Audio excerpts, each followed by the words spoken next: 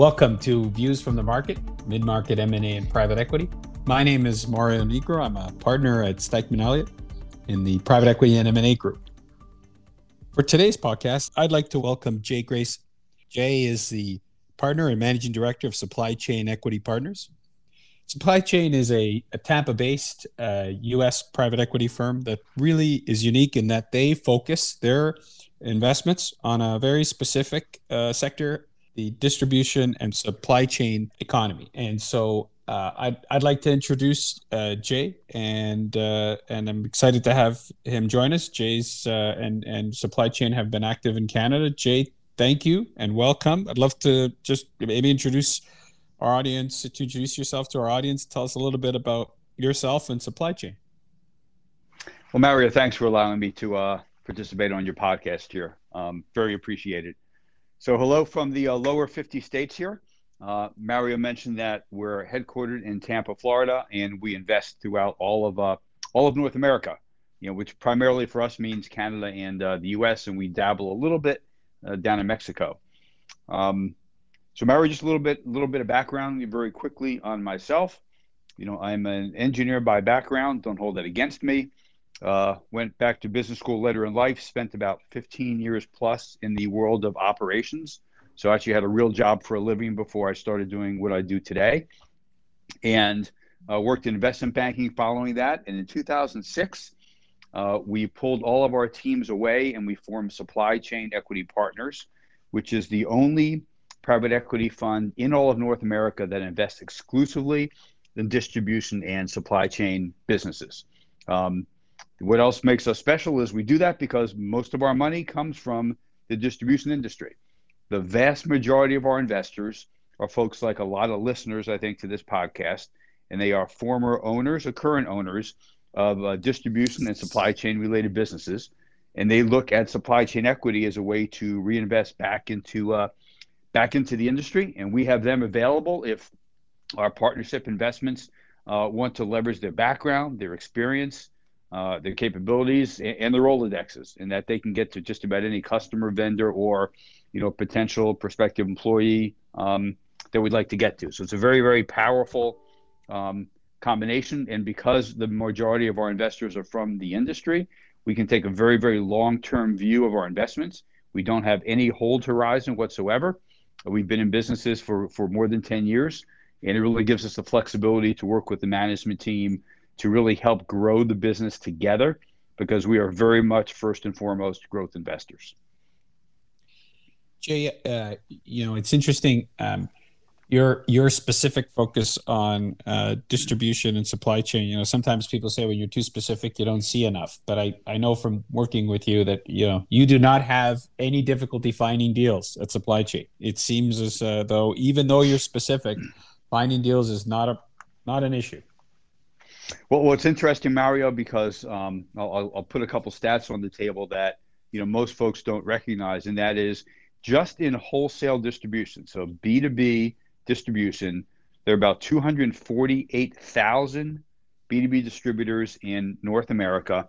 And by the way, interestingly, even with Amazon and such, that number has stayed relatively constant well over a decade.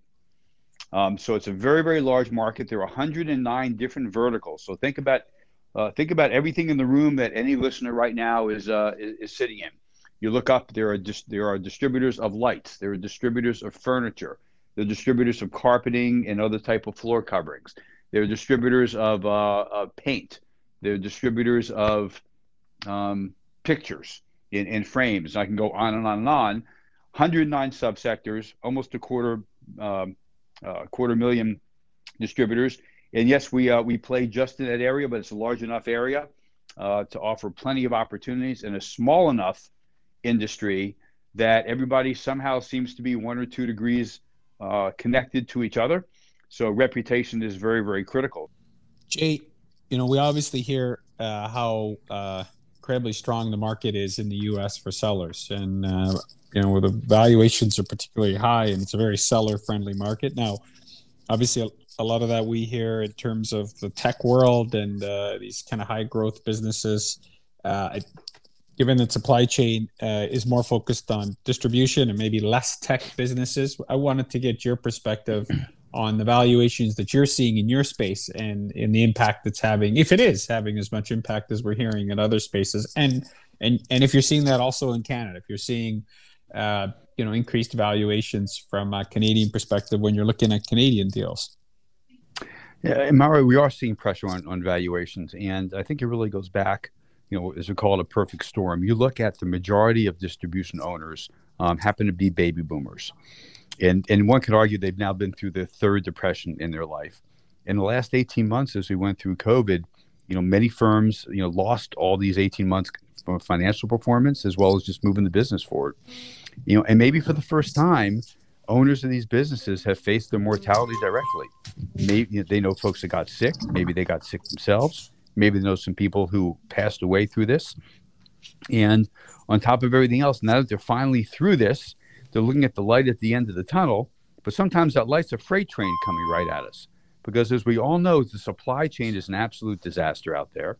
From trying to get containers to ship product from overseas, to getting transportation here in the U.S. due to the trucker shortage and everything else that's going on. So you can't get product. You can't get it timely. Product costs are going up dramatically and quickly, which is very difficult to deal with. And surprise, surprise, at least in the U.S. here, you can't get workers because so much money was sprayed on folks to allow them to stay at home and continue to be able to support their family. What that's done is caused many people, at least here in the States, not to want to work because they can literally make much more money not working than they can working. So you combine all of that and you can't get product and you can't get workers and everything else. We have a lot of folks that are just saying it's time to step away. So you've got plenty of supply side and you've got a lot of people that haven't put money to work. On the private equity side, they're behind 18 months as well. And in the States, the last thing that's tipping it over is our president has now put on the table a doubling of capital gains taxes. So think about a business owner saying that they have been working maybe 2 or 3 generations, and now taxes will go from 20% or so on capital gains to 40%. And all of that combined, people are saying that it's time to sell. And they're pressing, and there's plenty of money on the sidelines. So we are seeing inflation in prices. We think it'll take a while to settle back down. And with that tax issue here in the U.S., we think it's going to be red hot at least through the end of this year. And are you seeing the same, Jay, in Canada? Also seeing some we're noticing a little bit of it. I'm curious from your perspective, given the American experience that we hear, where the valuations have really increased and in some ways dramatically. Are you seeing some of that in your Canadian process? Because we feel a bit of the spillover effect, but I'm curious if you're seeing that too. Frankly speaking, we've seen a little bit of firming of valuations, but nothing that is really, kind of the peak of the cycle that we view it here in the United States. Because I think we have some of the dynamics, such as taxes, that are a little bit unique here in the U.S. in terms of the doubling of those capital gains taxes. But it seems to be a little more level with, if anything, some upward pressure, but nothing like we're seeing here in the States, Mario. And can I ask you, Jay, with all that going on, does it make you more interested in Canada? Do you find that it kind of encourages you to look outwards more, or how are you responding internally as a firm to those pressures? We are continuing to do what we've been doing for over a decade in Canada, and that's continuing to be present, continuing to work. As I mentioned, it is a little challenging in that we can't get across the border, so the face-to-faces are now Zoom face-to-faces. So we continue to do business there. So it's really not that dramatically different for us. Again, it's because we have lots of experience in working with Canadian businesses. Jay, given your focus on the distribution and supply chain sector, I'm curious to ask you about your experiences in Canada. Now, I know Supply Chain has a portfolio company in Canada, has looked actively in Canada. Wanted to get your sense, given your interest in Canada, what you find appealing from a distribution and supply chain perspective, and just generally speaking, what you like about what you think and like about the Canadian market? Well, let's go back. When you talk about the Canadian market, but I think the way we look at it, it really starts with the Canadian people, Mario. We look at every distribution business at its core is really a service business. I mean, there are plenty of things you have to have in any industry. There's the right IT, the right capabilities, the right vendors, and so on and so forth. But at the end of the day, A distribution business is a service business. A service business is only as good as its people. And we hearken here at Supply Chain Equity from the Midwest. Almost all of us are from the Ohio Midwestern area. We just moved down to Tampa, Florida, about 6 or 7 years ago to base our operations. But the folks, the way we view here in the Midwest U.S. are just good, honest, hardworking, straightforward individuals that are trying to do what's best for the team overall, whatever that team means, be it a family, be it a company, be it just an extended neighborhood and such. So we were, day one when we started doing business in Canada, very, very comfortable with all the folks that we met. We all seem to have just the same way of looking at business, being very honest, being very transparent, and doing everything in a true partnership fashion, and always focusing on doing what's right. And I know those those words are easy to use, but we take them to heart. What's fair, what's right, and if we continue to do that over and over again, over time, we will all have success. And Jay, and I appreciate that, and happy to hear you've had good experiences in Canada. Can I ask you about your Canadian experiences? What have you found about the Canadian marketplace when it comes to investing in Canada? It really is not that unlike the United States. I mean, we talk first and foremost about the people that are there, but in terms of everything from your body of laws and just how businesses operate in general, particularly in distribution and supply chain related, is very similar to the lower 50. So we don't find much of a dramatic difference when we go into Canada and do business in Canada. We're looking forward to you opening your border up, since it's been way too long since we've been able to be over and visit with our partnerships there.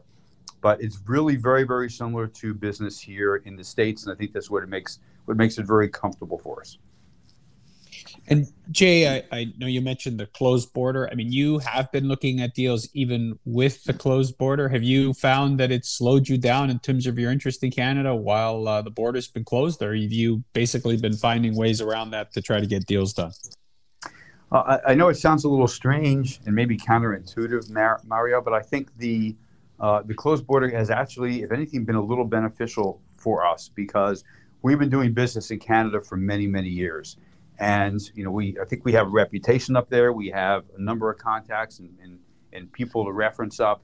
And even with the border closed, we're still able to have feet on the ground up there as we need it and still able to do business where, some folks that may be just thinking about, maybe doing some business in Canada and aren't quite sure how to do it, they see a closed border and it's really a major deterrent to them. So it hasn't been harmful to us at all. I think it's been helpful.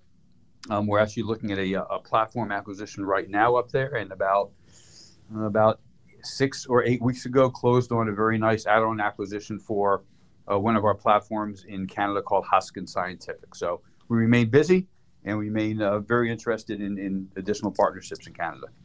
So Jay, given the supply chain's focus on, the specific sectors of distribution and supply chain businesses, do you reach out directly to businesses? How do you do your outreach to owners in Canada? It's really a combination of a number of different approaches, Mario. We work through intermediaries such as brokers, investment bankers. We get a lot of calls from wealth managers, from the legal community. And really where we are most successful and what we look for, and we use the term partnership and we don't use it lightly. And it's a lot of these distribution owners, it's not just a business they built, but it's one that was started by their father or their father's father. They take a lot of pride in the organization and the business, and they have a lot of care for the people in that business. So they're really looking for the right partner that's really going to do the right things for the business, help focus on growth, help take care of those people. And if it's in the world of distribution, we're unique in that regard in what we look for in terms of long-term partnerships with distribution businesses. So when someone is looking for that transaction, that family transition, quite often we get the first call or get a last look in terms of being that partner going forward, because they know from our reputation, and we open our books up and give them the name of every CEO and owner we ever partner with and say, please call everybody and do this with whoever you're thinking about partnering with to really understand how those businesses or how those people work together, and then make your decision. So that's really what we look for. And I'm curious, Jay, in terms of your experience in Canada, I know you obviously like to partner with owners. Have you found the owners? I mean, sometimes private equity firms from the U.S. get colder shoulder from owners in Canada. Do you find they're given your knowledge of the space? I mean, your deep knowledge is that give you the in with owners from a partnership point of view, given your deep knowledge of the space? That's an interesting question. When I think about it, I would say referrals become more important than not up in Canada, just because we're not physically sitting up in Canada.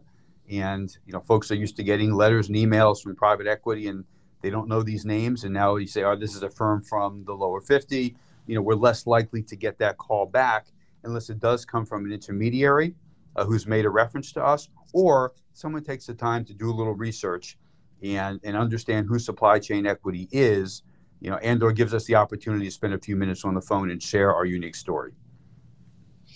And it sounds like that unique story resonates. I guess when it comes to distribution business, do you find you have the inside track? Do you speak their language in a way that other PE firms just can't get there on? We absolutely do, and with all due deference to the other PE firms out there, I'm not quite sure how you can be an expert in a glass making company today, a distributor tomorrow, a company that makes frames the next day, and a solar panel company the next day. All we do and have done for 15 or 20 years now is invest in partnership with distribution businesses. We understand how to be good partners and help pull the levers to grow.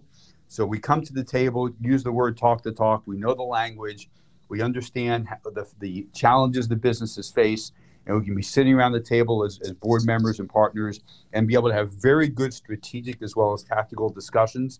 And it's not in the spirit of them trying to educate us, because we know these core businesses. A lot we need to learn about specific businesses, specific markets, specific customers, but we're 50 to 70% of the way there on day one. And as some of our partnerships have said, after talking to us, they said they view us as industry players and partners versus other people that are kind of new to the industry, and they prefer not to spend the next 5 years, teaching a freshly minted person out of business school, what distribution means, and go through that pain and that process. So they want to partner with experienced folks.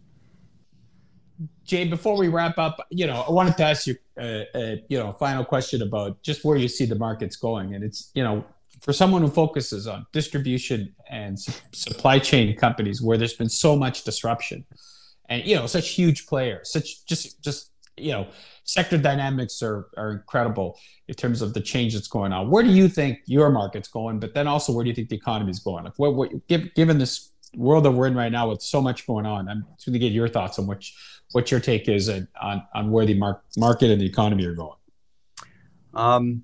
In our world of distribution, it has changed dramatically, as you can understand, with the advent of the internet and the Amazons of the world. So how people are used to buying product has changed dramatically. I mean, Amazon very quietly, depending on which number you look at, is now selling about $20 billion B2B, business to business, online. And they have set a new bar in terms of how people expect to be able to transact and work together. So really the value proposition that a distributor needs to offer has changed dramatically. It's far away from just breaking bulk in buying a box of something and selling in eaches. There has to be a very sticky value proposition between a large customer set and a large vendor set. So we look for areas that are very technical in nature.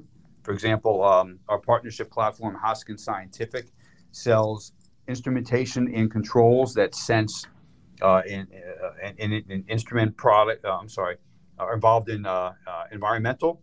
So they're sensing and instrumenting air, water, soil applications. Same thing with geotechnical, where they're looking at asphalt and concrete testing. So it's really, we have, basically it's 40 engineers running around the country that are consulting and helping consultants themselves do their work. So that's, one value proposition.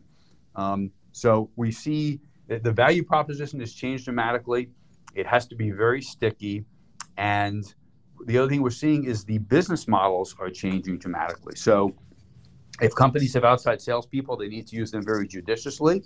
We're seeing a lot of companies focusing and building inside sales organizations that are making outbound calling, even sometimes centralizing the technical support, within an organization rather than having them running around the field, because customers are less likely to want to see somebody in person. And this is even pre-COVID. So we see business models changing and that value proposition changing as it goes with it. So it's been an interesting 5 or 10 years, and I think it's going to be an interesting 10 years going forward. And to be honest, we end up partnering with a lot of companies that know that they want to change their business model somewhat, but haven't been through that process themselves and would like to work in partnership with someone such as Supply Chain Equity, who's been there many, many times and can give them a better odds of success coming out the other end. Jay, thank you for joining us. I really appreciated your insight and particularly, your knowledge about this sector and kind of where you see it going, both from a Canadian and a U.S. perspective. So thank you, Jay. Thank you for joining us. Mario, thank you for your time. And if any of your listeners would like to get in contact with me, we look forward to phone calls and emails. Thank you. Great. Thank you.